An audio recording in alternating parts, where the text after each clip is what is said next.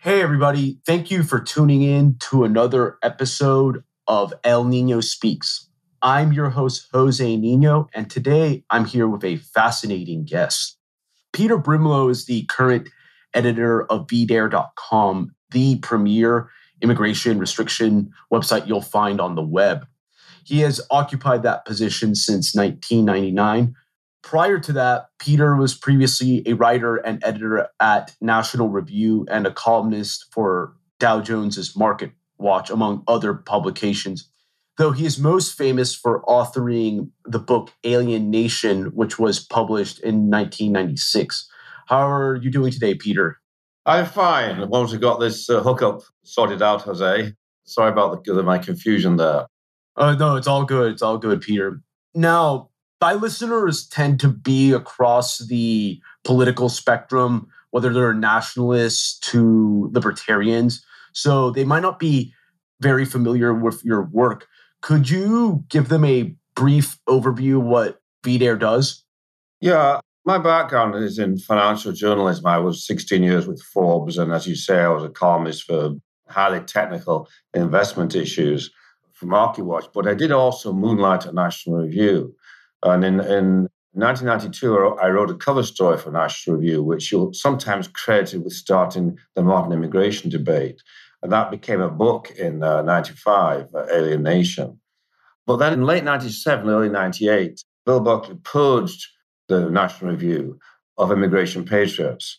And for 2 or 3 years there, it's hard to think about it now, but for 2 or 3 years there, it was impossible to get either facts or analyses about immigration out, because there was this consensus left and right that immigration was wonderful and nobody should criticize it, the Wall Street Journal and so on. But then the internet came along and we were able to start Alien Nation. Actually started on Christmas Eve of 1999. No, it's VDare.com, I'm sorry. Christmas Eve of 1999. And we basically do just that. We provide facts and analysis on immigration that at that point you couldn't get anywhere else. Things have improved a lot since then. There are a number of websites that are good on immigration. But I don't think there's any hard copy place with the exception of Chronicles, I think. National Review pretends occasionally to cover immigration. Yeah. They have a beard there, Mark Krikorian. But Krikorian is the head of the Center for Immigration Studies. And I think he was hired as a freelancer there because of our relentless attacks on National Review, pointing out that they totally dropped the issue. And he does write relatively good stuff there. But overall, they follow what the consensus among the Republican Party was. And that was that we don't want to discuss immigration because the donors don't like it and the neoconservatives don't like it. Of course, Trump upended all of that. So from our point of view, his immigration position paper that he put out on August 15th, 2015, a day that will live in fame, was perfect. He, even if you read it closely, was even discussing a moratorium of legal immigration until wages were restored, real wages going again.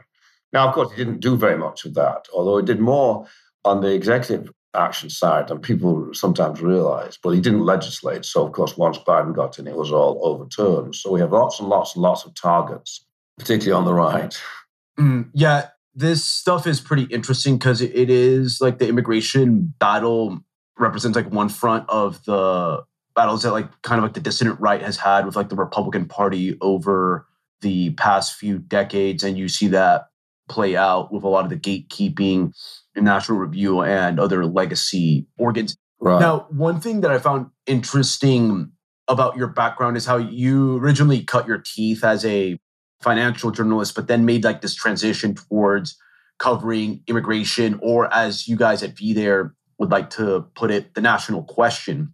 Right. What prompted you to focus exclusively on immigration, and why do you think it's such an important issue for the right to focus on? Well, the short answer is that as time wore on and VDare became better known, it became increasingly difficult for me to continue to work in mainstream media. The Dow Jones, all the journalists in Dow Jones Market Watch were constantly complaining about VDare. And I was never allowed to write about anything other than highly technical investment issues. Well, that made no difference to them. I mean, it's a very typical story of modern journalism. They seem to think they have a right to cancel, veto colleagues who they disagree with. And then editor begged me to drop VDare because he wanted me to focus purely on financial journalism, but I didn't want to. And then so eventually they fired me. The ostensible reason was that there was a big cutback going, and a lot of people were like, "Oh, but I had one of the most popular columns there on this very esoteric stock market, these very esoteric investment issues." Well, that doesn't make any difference. So, as Kennedy said, when somebody asked him how he became a war hero, it was involuntary. They sank my boat. So that's what really happened. But of course, immigration is really, I think it's the queen of the battlefield, immigration issue. I sometimes regret that we don't have a broader focus. For example, I'd like to write a lot more about, well, even January 6th and stuff like that. But I mean, we do some line extension issue. But every single public policy question that the US faces has an immigration dimension, from education, law and order, and of course, politics too, because the rapidly shifting racial balance, if it doesn't do something about it, will doom the Republican Party. Big time. And they absolutely do not want to know about it. I think the issue is, I guess basically these guys they're elected to Congress and they intend to cash out on K Street, and they don't want to think about things that will, first of all, upset donors, and secondly, might get them into trouble with the mainstream media. It's extraordinary the extent to which, I used to work on the Hill. I worked for the Senator Orrin Hatch from Utah. It's extraordinary the extent to which they really are afraid of being criticized by the New York Times and by CBS News. These are people who you would think had alternative sources of news and information, particularly now with the internet, but I just don't think so. I saw someone this morning saying on Twitter that, it's not just Kamala Harris, but it's the upper reaches of the Republican Party thinks that the mostly peaceful protest on January 6th really was the equivalent of Pearl Harbor. And I think that's actually true. I mean, they completely depend to an extent which shocks those of us who actually, in the media, they completely depend on the mainstream media. They don't seem to think beyond that very narrow ambit.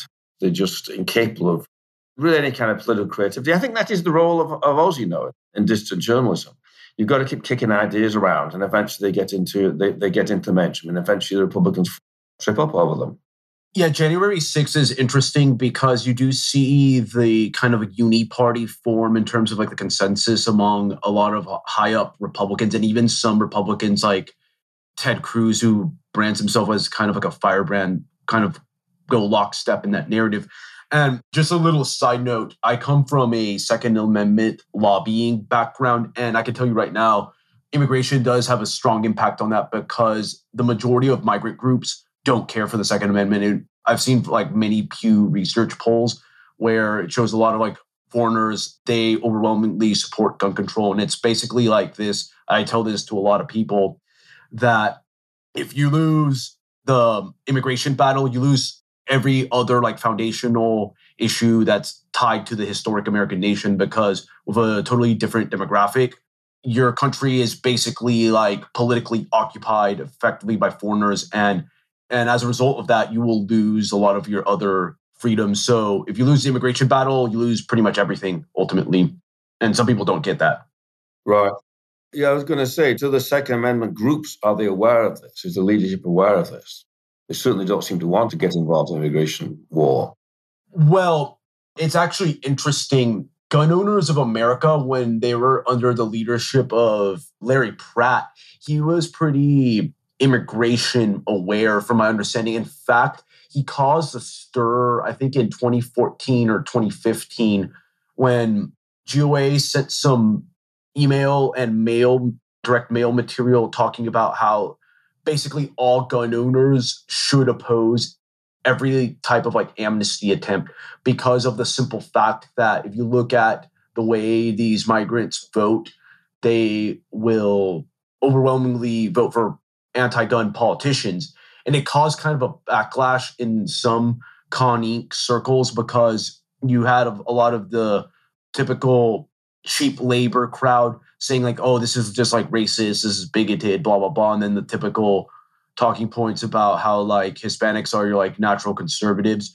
But it caused like somewhat of a stir at the time. But in my time of like gun lobbying, I haven't seen them really make any outright efforts to link with immigration patriot groups.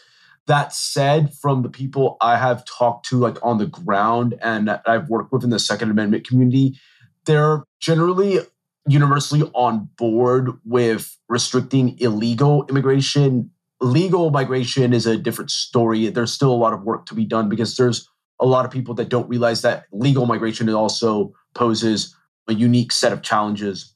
But overall, I think people, especially the grassroots people in those movements, they tend to be more sober on the issue than the corporate oligarchs and the party apparatchiks in the GOP. It was very interesting the time of the Tea Party movement, which was a genuine grassroots movement, that if you talk to them, we ran articles on this actually. The actual grassroots people of the Tea Party were very interested in the immigration issue and were very hostile to immigration. But the Tea Party leadership was determined to keep it out of their rhetoric, basically because they were desperate to avoid being called racist. We're not going to get anywhere in this debate unless people stop being afraid of being called racist. 100%. There's just no way around this. We just had an amusing episode and this happens to us all the time, but in Atlanta, the part of Atlanta called Buckhead, which is heavily but not completely white, wants to secede from Atlanta, which is dominated by blacks, of course. And there's a secession movement which will be on the ballot in the fall.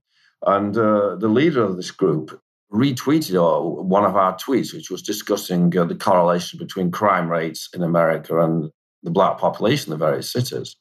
And he was immediately denounced for, retweeting a white supremacist organization. They just want to smear him, of course.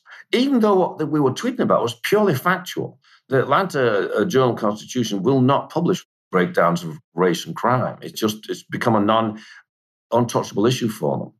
So we were filling a need there by providing this data. Of course, he deleted the tweet, and of course, he apologized, and I'll say, no, it didn't realize who we were, and all this kind of thing. Now, that's, of course, what the political consultants would have told him to do, run away. But, we're not going to get anywhere unless we stop running away.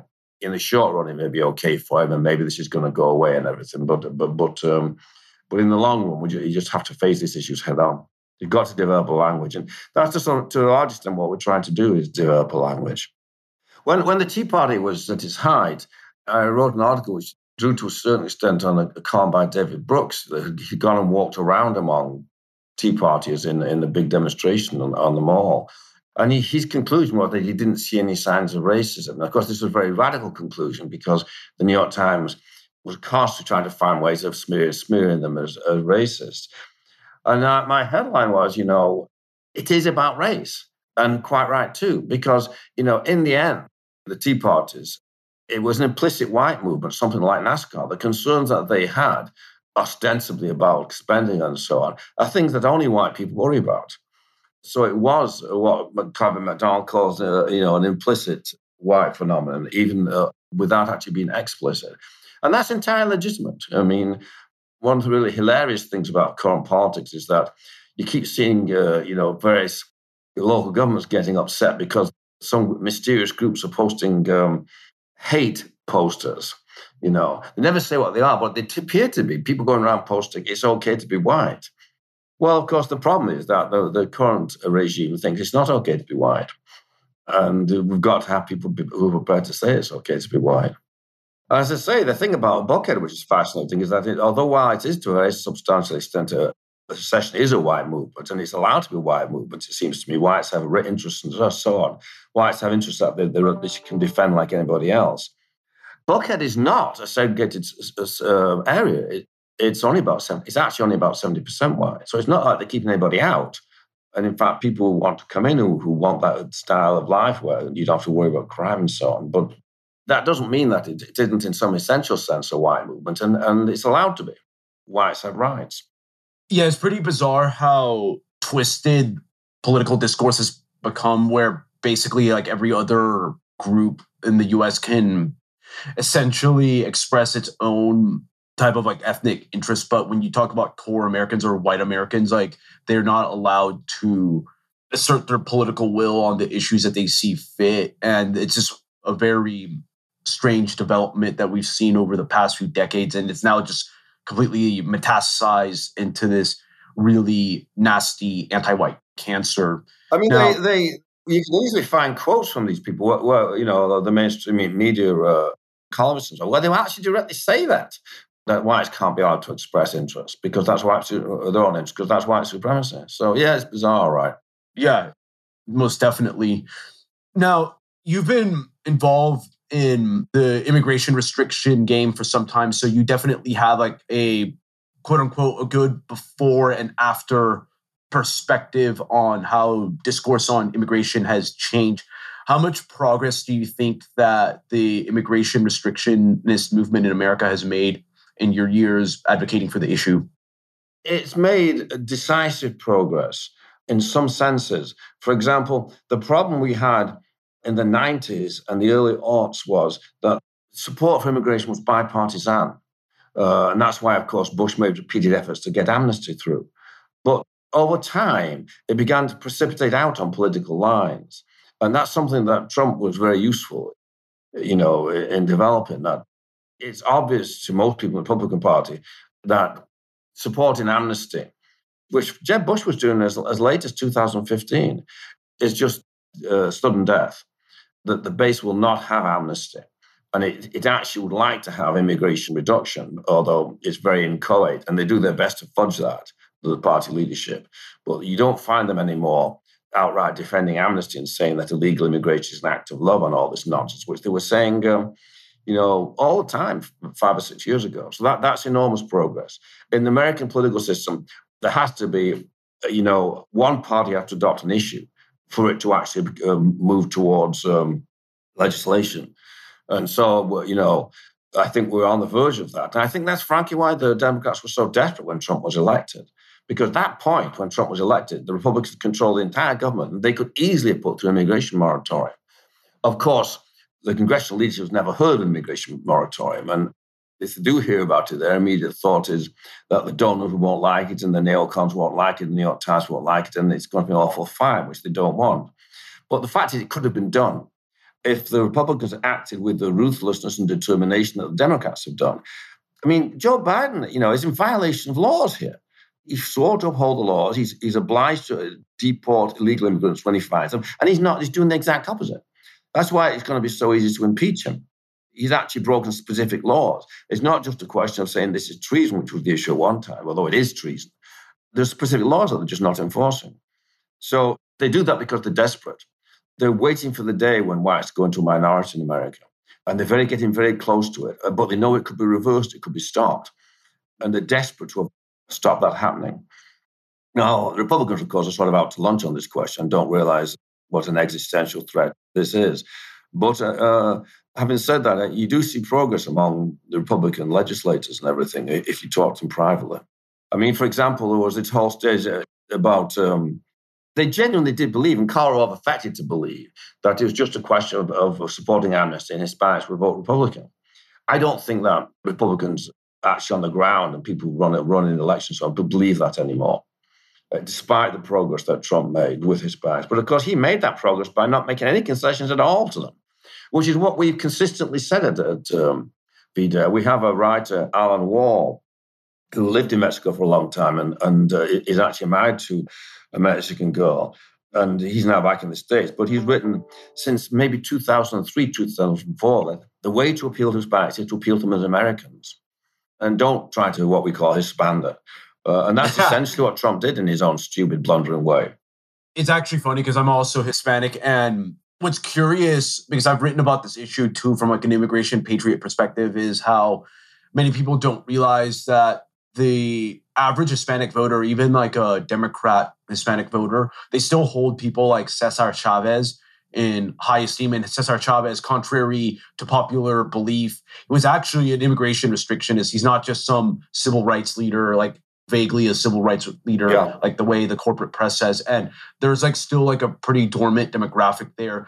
Really, the only Hispanics that I've noticed that are like really huge mass migration boosters are like the hardcore ethnic like Azatlan activists and the Hispanic corporate media that you'll find like in like Telemundo, Univision, and those outlets, because those guys are all on cheap labor time. And they're just basically like an extension of like the Chamber of Commerce. There's sort of a group of what Steve Saylor calls conquistador Americans out there as well. People like, what's that guy who's on Univision, has blue eyes and everything, but he's still, they see themselves leading a brown army, but they themselves are white, which I guess is how Latin American works, actually. Yep, basically, to a large extent. So they're kind of annoying as well. But I've never had any trouble getting Hispanic rights. I think actually this whole term Hispanic, there should be taken out of the census. Big time. I'm not I sure agree. what it's there for. It's creating a strange sort of anti-nation inside the US, and we have enough of those already. It's trying to make this group into to have some kind of a ethnic or linguistic law, which it doesn't necessarily have. There's tremendous, as you know, better than anybody, there are tremendous divisions within the Hispanic community. We've been saying this for 20 years, but the fact is that the Wall Street Journal, they don't want to listen. I think in the end, there's a lot of stupidity, of course, but they're not really arguing in good faith. They just want a continued flow of cheap labor, and they just make up rationales for it. And then there are also people who actually do seriously want to deracinate America because they don't like living in a white Christian society. And that was the underlying. I was deeply shy. I knew all these neocons. I used to write for commentary. And when I started writing about immigration in the mid-90s, I genuinely believed that these neocons would come along with us because, I presumed they were patriots. And some did, by the way. The late Herb London, for example, was always very good on the issue. But the bulk of them did not. And it was a big shock. And they opposed it, as they do every kind of fight. They fight in the most vicious and dirty way they possibly could. There's no kind of rational argument. And I think it was ultimately because they were concerned that the refugee statute remained in place, because at that stage it was bringing in, they wanted to continue flow of Jewish refugees from the Soviet Union. Podhoretz, Noam Podhoretz, who I used to know very well, but stopped speaking to me about 10 years ago, recently gave an interview to the Climate Institute in which he said he's changed his mind in immigration. He now thinks immigration has gone too far and should be stopped. Maybe there are no Jews left in the Soviet Union or something, but that's quite a remarkable development. That's interesting. Now bitterly opposed what he was doing. I actually think that Norman was responsible for the National Review purge. I think he got Bill to fire John O'Sullivan, the then editor, because he really didn't like this immigration issue getting into public debate. Yeah, Horowitz is a curious figure because he's definitely one of the head neocons, and it's pretty intriguing to see those people kind of about face on the issue. I have seen some pretty hardcore neocons that were wishy-washy on immigration change their tune on the immigration question. But this kind of leads into another... If I can just interrupt, Jose, give me another example. Because Norman's son, and of course Irving Kristol's son, Bill Kristol, are still utterly awful on it. I can't think of anybody. There are individual neocons who are sensible on the issue. Well, I don't even know if it's an organized movement anymore, but you can't get much worse than Bill Kristol, who I used to know very well. Yeah, you really can't. Yeah. He was on the board of National Review when we started writing about immigration, and he was unhappy about it. And I think he eventually left over it. Didn't he used to have somewhat anti-illegal immigration views, or was he always open borders? Bill Kristol, I'm referring to. He and Lowry wrote a thing coming out. They came out against amnesty under Bush in the end, but that was because partly Kristol made the judgment that this was going to split the party because the base was so fiercely opposed to it. And he needed the party because he wanted to invade Iran. So he prioritized Bush's foreign policy over the domestic policy there. They will occasionally make noise about illegal immigration, but that's usually, people who say that are usually lying anyway. Yeah, it's a safe... I'm astounded to see Ted Cruz. Ted Cruz just recently tweeted out, "My view on immigration is simple.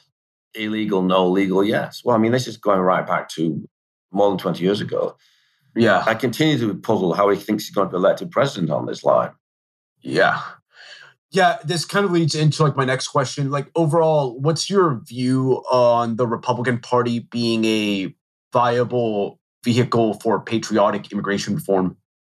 Well, it's the only vehicle we've got, particularly because there used to be considerable numbers of Democrats who would say that they were in favor of immigration restrictions for classical labor union reasons, which was Chavez's rationale, reason, of course, for opposing illegal immigration.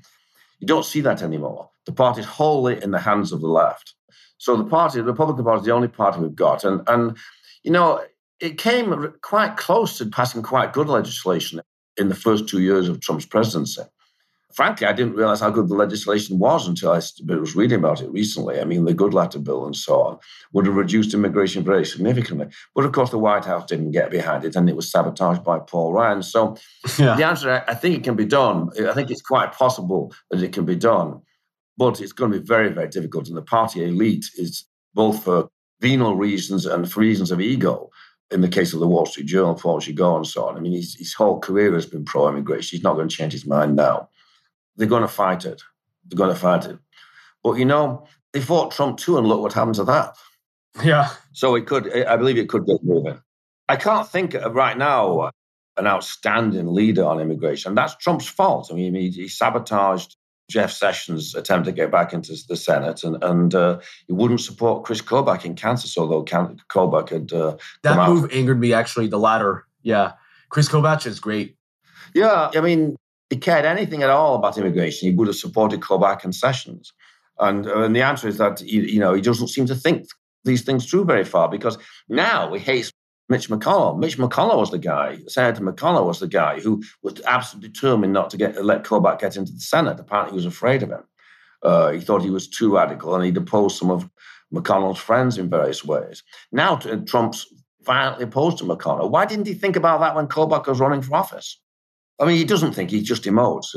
Yeah, there's just like lots of unanswered questions on that front, and that, like, yeah, where Trump dropped the ball.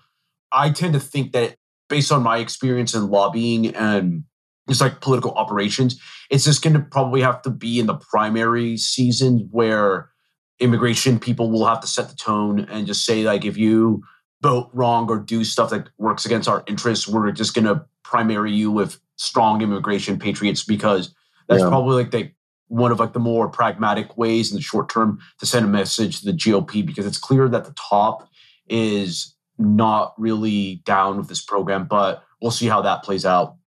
On the other hand, they weren't, as I say, they weren't down with Trump either, and they swallowed him. So I don't think they'll fight to death over it if it means that they can stay in with the snouts in the trough. And one of the things that's encouraged me a lot recently is that people are actually starting to run an immigration moratorium, on the issue of an immigration moratorium. And, Laura Nowinski, as you know, ran on this issue in Delaware, and she got the nomination. Great. And the party, yeah, absolutely. The party apparatus did everything they could to sabotage her. And Trump, of course, never supported. But I believe she outpolled him in Delaware. So, and there are other people doing the same thing. Neil Kumar in Arkansas. And as you say, it starts in the primaries. Yep, agreed. Yeah, Neil Kumar is actually great as well. I've written several pieces about him at Big League Politics. He's a very underrated candidate, very well-spoken, and great advocate for the cause of immigration patriotism. Now, I'd like to just shift gears a bit, because I really enjoy the majestic castle that VDARE has in Berkeley Springs, West Virginia. What prompted the move to West Virginia? Well, this is entirely my wife Lydia's doing. She's basically the publisher of VDARE, and she raises the money and organizes the fundraising and so on. And over the course of several years, we've attempted to hold conferences. And I think 10 conferences, hotels have cancelled on us. Now, the way she's got the contract set up, we don't suffer financial damage, unlike Amren when it was cancelled, back before they started going to Montgomery Bell State Park. But we didn't suffer financial damage, but we don't have a conference. So she started looking for a conference facility, and we believe that, the Berkeley Springs Castle, we can have small conferences here. And it's only 2 hours from the U.S. Capitol anytime we want to have another insurrection. So we'll be, we're going to start having conferences here. I believe she's planned to have one in April. And there are various ways that we can do it. Of course, it's not ideal. We would rather have conferences in hotels well, for example, at one point we had a conference set for the New York Hilton, which would have been ideal for us. They cancelled, of course. They had to pay us $90,000 to break the contract. But they did it without flinching. They were just too afraid of, I'm sure they did flinch, but they were too afraid of the backlash if Antifa attacked them and so on. So that's the purpose of this castle. Initially, we were going to run it. She wanted to run it remotely because we were living at that stage in the Connecticut Berkshires. But we came down here because of the COVID situation, which was much more rational here in West Virginia than it is in Connecticut. And Lydia's a Southerner. She never really liked living among the Yankees. She just loves the community here. So we finally did succeed in selling our house in Litchfield, Connecticut, and moved here last summer, full time. And we have a lot of land here. We own practically a whole mountain. And one of our ideas is that we want to try and rescue some of these statues and start a heritage walk here, and because it lends itself to that kind of situation, a statue park. One of the things that really infuriates me about this situation at the moment, just to go off on a tangent, Jose, and stop me if this is too far. In Hungary, in Budapest, they took down all the Stalin communist era statues. Well, when they finally became free, but they didn't destroy them. There is actually a park on the outskirts of Budapest where all of these statues live, and you can go and look at them. And they regard as part of their history that at one stage these things were all over the place. So why is nobody proposing to start a park for these Confederate statues? Particularly, this magnificent thing in Richmond, and it's just extraordinary. That they wouldn't do that. And the answer is that they hate white America more than the communists. The Hungarians hated the communists, which is saying a lot. They want to extirpate white America absolutely, and all of its symbols and all of its culture and traditions. Oh, I agree with that. Or do you think that's too harsh?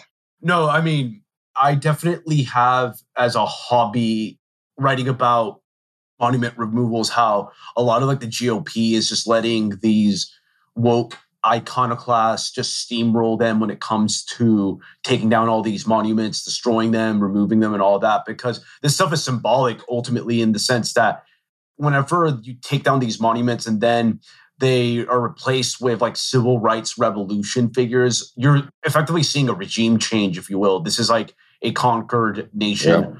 Yeah. And that's what they want. I've long said that the civil rights revolution is the founding for the woke left, the nation's founding. Everything else that preceded it is seen as an illegitimate structure and society for them. Yeah. Christopher Colwell, amazingly enough, actually wrote a book recently which actually said that it's replaced the U.S. Constitution. If you had to read it very carefully to realize that he was actually at the end saying that the civil rights laws have to be overturned. You have to read it really carefully to see that that's what he was saying. But he did say it, and of course he's right. The whole thing was a huge mistake. It's amazing how many disastrously awful things were done in the 1960s. Oh, big time! Which I remember, of course. Yes. Yeah, Hart-Celler. It takes a long time to get them reversed. Yeah, absolutely. Yeah, and all the crime situation. I think letting crime get out of control. Oh yeah, it was the zeitgeist at that time. The Civil Rights Act to Hart-Celler were all buttressed by the premise of radical egalitarianism and just the dispossession of the historic American nation. It's a package deal. There's a lot of people that don't get that. But yeah, go ahead. Well, just to say, Lydia intends to make this castle available as a conference space to other distant right groups that are having trouble with. It won't just be Videre conference. And we have actually had a couple of groups come in quietly and have events here. We were somewhat set back when we were first here because a tree fell through the roof, smashed the roof. We call it the treason tree. We've taken advantage of that to remodel the third floor into a much bigger conference space. And the work on that will be finished sometime in the spring. So you have to come and see us, Jose. Oh, I definitely will have that trip on my itinerary soon because, yes, it is a bastion in a sea of total insanity. Well, the other thing about, being here is, West Virginia is a remarkable state. Morgan County, which we're in, voted 75% for Trump. It's particularly interesting. I gave a speech at AmRen, which we just published finally on Videre, discussing the way in which the white vote is moving. This used to be a Democratic state, well within living memory. And now Trump carried it by more than 40 points. Yeah, blood and it's red. Poor, You go through the center of the state, very poor trailer homes and everything, flying these great Trump flags. It's some kind of very deep chord to Trump. Damn him. Wish he'd done more about it, but it has to be said that the phenomenon is remarkable. Yeah, West Virginia is definitely a bellwether of what's going on with this white working class realignment that you see across Appalachia and also the Midwest too. And I think it's not, that trend is not going away. I think it's going to intensify as the left just goes totally loony on the anti-white policies. And I do think that, as you mentioned before about the implicit communities for white interests, I think they're just going to grow stronger as time goes on. Right. I think that's right, yeah. And at some point it will become explicit. Yes, And I think that's our role at VDare.com, is to push the envelope and try and get ideas, get people to just frankly, this idea of policies are anti-white, for example, that has started to circulate. DeSantis referred to something as being anti-white policy this year. At one stage, Republican consultants would never, they were terrified of, they were so terrified of identifying or defending white issues that I had a close friend who I knew when I was at Stanford in 1970, who was a political consultant in California. And I remember once questioning him about racial divisions in voting patterns in California. And he actually said, oh, well, we don't like to think about race. We try to do it on the basis of interests, political interests and whether you're for or against abortion and taxes and all this kind of thing. And he generally didn't seem to be able to think through what the political implications of demographics are, with the result that you see in California. The Republican Party in California has never made, in a general election, a full-throated appeal on immigration patriotism. And it's in fact gone to great lengths to stop people from running on that issue, like Tim Donnelly, for example, who's going to run against. They have to import that Indian. What was his name? Who turned out to be an Obama voter, and Obama appointed to the Fed, and a lot of money was spent on him, and he got the Republican gubernatorial nomination because they didn't want Tim Donnelly running on him. The only time they ever did it, and even then was sort of indirectly, was when Proposition 187, which basically rescued Pete Wilson's career. But they never did anything about it. And they probably went back to running on, this hispandering and all this stuff. It's a really extraordinary story how the California Republican Party, as you know, national question issues walked up to the party and banged on its door. The bilingual issue, Proposition 187, and what was the other one? I've forgotten. There's a third one, the three great initiatives in the 90s that were carried. Anti-affirmative action. Affirmative action, yeah. Every single one carried overwhelmingly in the teeth of massive opposition from the entire California establishment, including the Republican establishment. But they still carried overwhelmingly, but the party just ignored them. They didn't even defend Proposition 187. It was judicially sabotaged, and they never raised a whimper about it. That's a real story. I have to get someone to do something about this in California.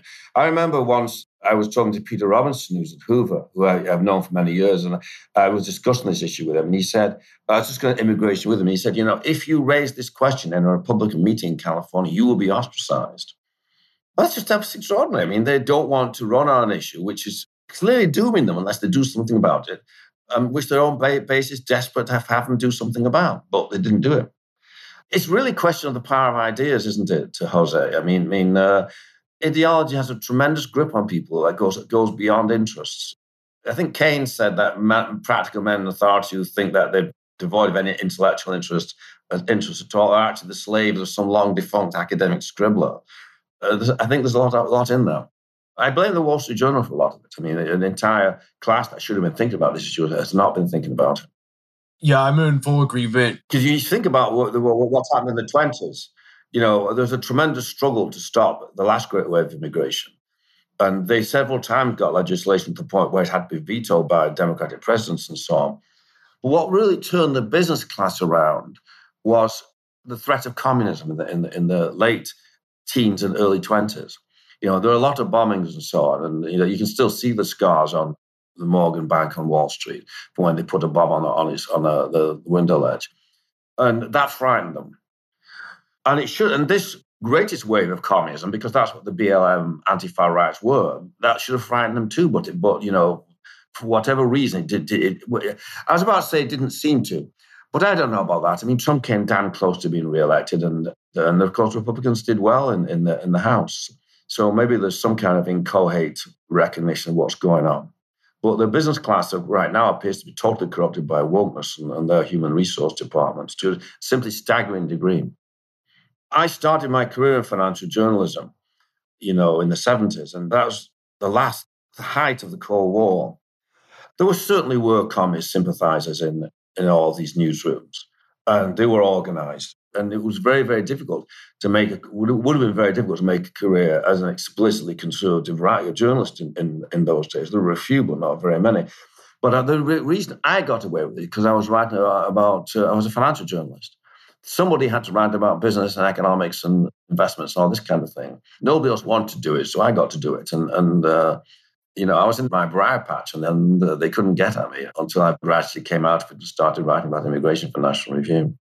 All very interesting developments. We definitely face a lot of challenges ahead when it comes to pushing for immigration restriction. Now, I think that talking about this issue against the backdrop of big tech censorship is really important because it's also pretty connected because of the simple fact that the masters of the universe of big tech are basically here to limit discourse as much as possible. And immigration restriction is one of their low-hanging fruits to target. And we've seen just a whole slew of people on the distant right get censored and sometimes just kicked off platforms altogether. Right. How intense has the big tech and financial deplatforming been against VDARE in your experience? Oh, it's a huge problem. I mean, for example, our traffic now is probably a half to a third of what it was 5 years ago. Our traffic from search terms, people go onto search engines and looking things up and being directed towards us, fallen by a factor of 90%. So it's a huge problem. And that's why we put a lot of effort in diversifying onto other social media platforms and so on. Although I'm not sure how long some of these are going to last, some people like Getter and so on. And it's a huge problem on the financial side as well. I mean, we've been systematically cut off from. We can still process credit cards, thank God, but it's been a huge struggle. We've lost a number of services, even the email service. We used to use Constant Contact, and one day it suddenly wouldn't work for us anymore. When Lydia called up and got the girl on the phone, because we assumed it was a glitch of some kind, which had happened. And the girl said, "Oh, the service reps. Oh, well, we don't service your industry anymore." Industry? What industry is that? She says, "White supremacy." Lord have mercy. Right. So, we're not the only ones this has happened to, of course, but they're quite extreme. That's why we actually, in some ways, gone in the reverse direction. We actually have a hard copy magazine that we publish. And the reason for that is, we may have to go back to doing hard copy magazines. One of the really infuriating things about PayPal was that they destroyed our subscription list, which was organized through PayPal. It took us some years to build it back again. And of course, we are litigating, but it's a brutal struggle. I mean, we spent a lot of money in arbitration against PayPal, and eventually our lawyers just told us, I haven't written this up for a reason I'll explain in a second. Our lawyers just said, this arbitrator is hopelessly biased against you. There's simply no point in proceeding. And so we backed out of that, but we are about to file with the FTC. Now, of course, that's probably not going to get anywhere either because it's controlled by the Biden administration now. But I just won't give up. We just keep fighting. We spent over $100,000 fighting PayPal, but they claim our lawyers estimate they used outside counsel. They must have spent somewhere between $500,000 and $1 million defending themselves. Well, of course, they can afford it, but we just have to fight. I just don't see there's any alternative. Indeed. And litigation takes quite a lot of our time, and it's something which I would never have gotten into except the fact that we're on the point of being driven out the public square. We just have to fight back. Yeah, not resisting is basically compliance.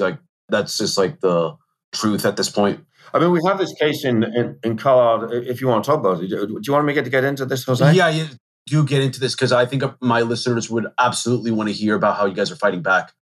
Well, we have this case in Colorado Springs now, which was the last big conference that was cancelled.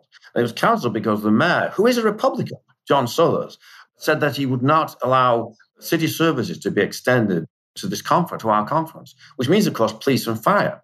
So, in other words, he's implicitly inviting violence against this conference. So, not surprisingly, the hotel cancelled, although they had to pay us the liquidated damages. And so at that point, we had a lawyer approached us in Colorado and said, this is a violation of, decades of civil rights litigation. Governments have to protect unpopular or even, they have to protect speech from violence. And that was settled in the civil rights era because So these southern towns didn't want to have civil rights demonstrations, did civil rights conferences and so on, and the legal system forced them to. So he took this case on a contingency. He was so confident that he would win. And if there are multiple damages, like triple damages or something, if you're found guilty of a civil rights violation like this. So it looked like a good deal to him. But to his utter amazement, the city of Colorado Springs fought. And even though it's a black and white law question. And so he, at that point, ran away, and we had to get other lawyers in. But we've lost every stage. And now just the other day, we're appealing we filed a writ for certiorari in the Supreme Court. I mean, a civil rights, First Amendment lawyer I know, who's very prominent, said to me, what if this case is not overturned, if the appeals court decision is not overturned, it means that any town can refuse to extend protection to any distant group. And of course, then they're immediately at the mercy of Antifa. So it's reversed this, and appears to have reversed this entire issue, which was settled by litigation in the civil rights era. Maybe there's one law for whites and one law for actually Americans, and one law for blacks in this country. Maybe that's what we're finding out. Anyway, it's an absolutely chilling situation because it means that cities will be able to suppress any distant meeting. Now, we had a very good dissent on this appeals court, and there are other cases where the law has been upheld. For example, in Baltimore recently, this very hardcore Catholic group, Church Militant, the city did its best to cancel them, and they were forced to back down after fierce litigation. And of course, Jared had to litigate in Tennessee. The state of Tennessee, it can't not let him hold a meeting in his public because of his government-owned, it's a First Amendment issue. But it did want to stick him with the security costs. So it's a very similar case to ours, and he litigated that and he won, which is why they had the conference a few months ago. But the Colorado Springs case is extremely ominous. And we just I need to get on the phone and try and get more people to write about it, because we filed the brief with the Supreme Court in late December. Just for reference, when Peter referenced Jared, he was referring to Jared Taylor, the head of American Renaissance. But yeah, continue. That's right. Yeah, I should make that clear. Who I think very highly of, and he's of course hit very hard by deplatforming too. Yep, worse than we are actually. Which doesn't really make a lot of sense to me, because one thing about Jared is, he's a certified non-anti-Semite. Southern Poverty Law Center had this guy, Mark Potok, who actually gave an interview in which he said, whatever else you can say about Jared Taylor, he's not an anti-Semite. That's because he won't allow people to get to, he polices his comment thread and all that kind of thing. This hasn't done him any good at all. He's still, banned. And he didn't go to Charlottesville. We didn't go to Charlottesville. We still got banned kicked off PayPal and everything. They just intend to wipe us out. And Jared used to have a paper product, and we were entirely on the internet, as I say. So it's sort of paradoxical that in some ways we're going in the reverse direction now, because we want to build up a hard copy magazine that just reflects what we are currently publishing online, because we may have to go back to the days of direct mail, I can attest to this, that direct mail is actually pretty effective. I've done that when I was doing a lot of gun lobbying, but it is primitive. But a lot of these organizations will have to adapt and use maybe email marketing depending on the email service provider, because some of those providers like MailChimp can get kind of ornery when it comes to the controversial we've been kicked off MailChimp. Yeah. We've been kicked off MailChimp. One of the projects we've got in front of us right now, and Lydia wrote about this in one of our appeals recently, said the fortress we have here in Berkeley Springs is not just physical, it's actually also technological, because we know that we have to get off Microsoft and go to open source software. And we have very good techies who want us to do this, but it's a huge pain in the neck. We'll have to stop using Outlook as an email tool and everything. But you just can't trust these swine. Outlook has recently put out a statement. I don't know if you noticed this. Do you use Outlook at all? No, not really. As an email tool. Well, they put out a statement saying alter the terms of service and saying that you can't use their email tool to promote hate. Now, they've not actually done anything about this yet, but we all know what that means. Yeah. So at some point, they're going to deprive us all of email. So we have to adapt to that, and this is all stuff that goes on behind the scenes. It drives me crazy that I don't get to write more of Vida. But I can't because, first of all, I do a lot of editing, but also, there's all this stuff behind the scenes that's going on that absorbs our attention and a lot of resources. Yeah, so overall, would you say big tech is like the biggest threat to the immigration patriot movement? Well, no, I mean, the biggest threat is the woke left and the people who are behind that. And big tech is really just one of the aspects of this. In a technical sense, you're right that it would be very unfortunate if we weren't able to get online and so on. And we've had, what the hell's the term, a domain registrar cancel us. I mean, they're getting right into the architecture of the internet. So that would be very bad. But maybe we'll have to go back to direct mail eventually. I mean, it worked in the Reagan era. I mean, it's an astounding situation to be in. But of course, on the other hand, Jose, it really is important. And I said this in my speech at AMREM, which I published, I said the other day. One of the things I said is we have to recognize that this is a communist coup that's going on. When I was in financial journalism in the 70s, I remember inflation was occurring as it is now. And it took people quite a long time, financial analysts, quite a long time to figure out what inflation meant. And I remember attending an analyst meeting where somebody gets up and says, do you realize that we're now in one of the great eras of inflation? This is a new, like in the 19th century. The numbers have surpassed the historically famous periods of inflation in the 19th century, but we hadn't realized it. And that's how it sort of crept up on us. And that's how I feel about this communist coup. I mean, this fellow, Merrick Garland, is a Stalinist thug, The whole administration is full of Stalinist thugs, and they intend to, they're left-wing totalitarians. And we should start calling them communists. Anyway, I went into a rant there. Why did I get onto this, Jose? I was talking about something else in the speech I gave. Well, you'll have to prod me about it to come up with something. Ask me another question.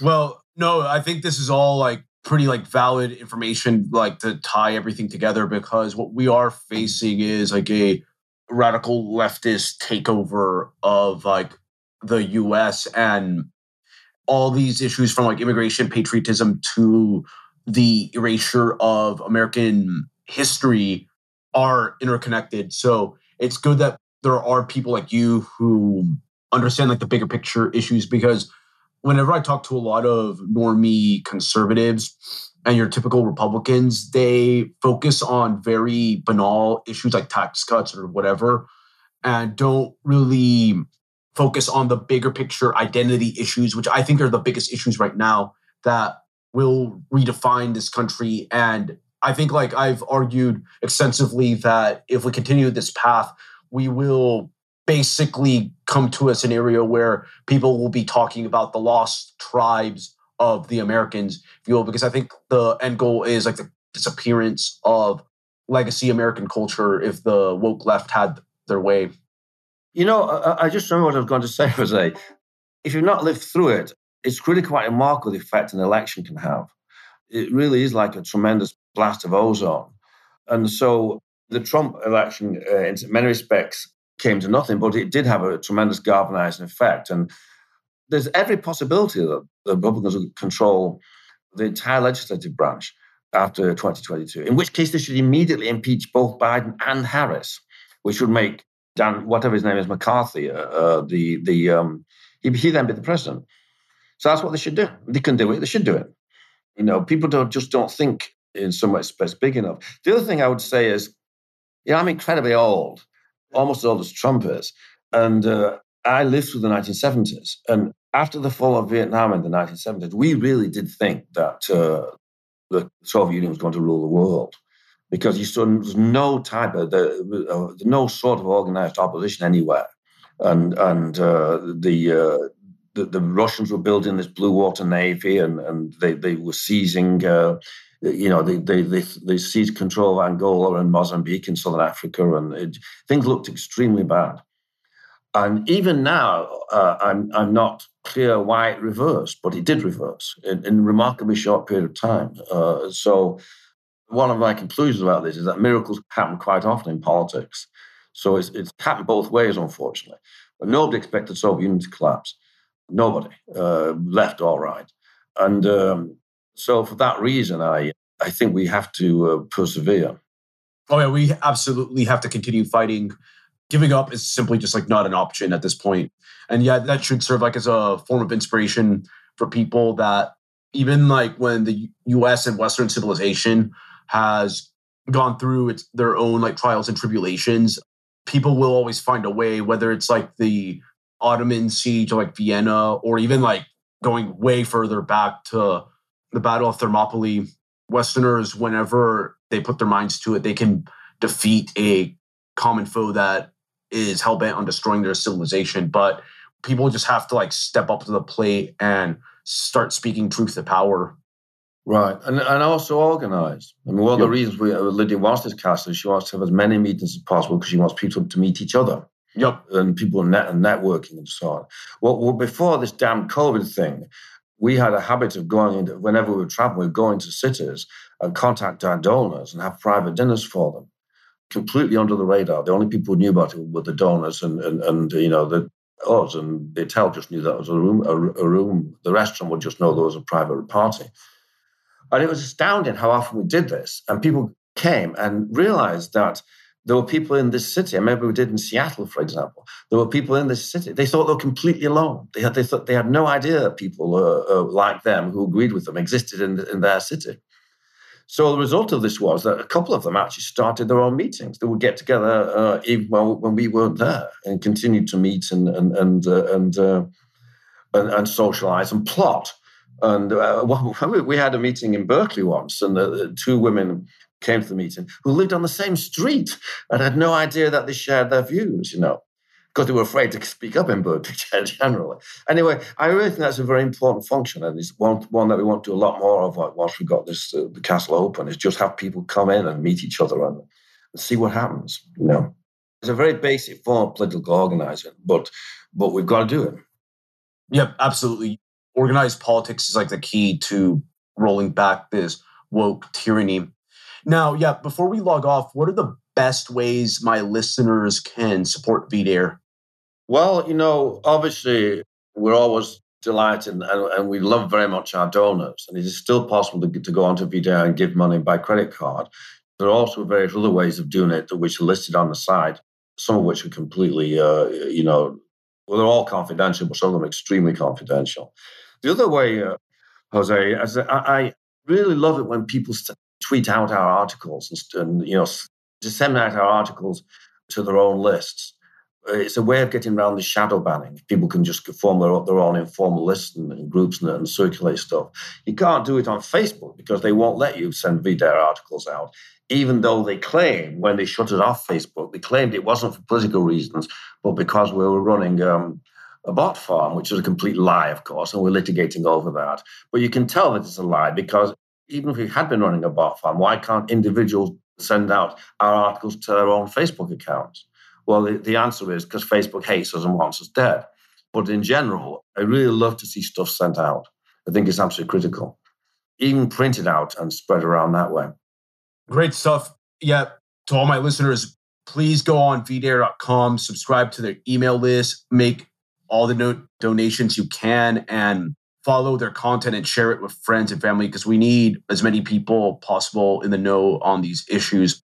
Well, everyone, there you have it. Another episode of El Niño Speaks is now in the books. Thank you again for tuning in. El Niño has spoken.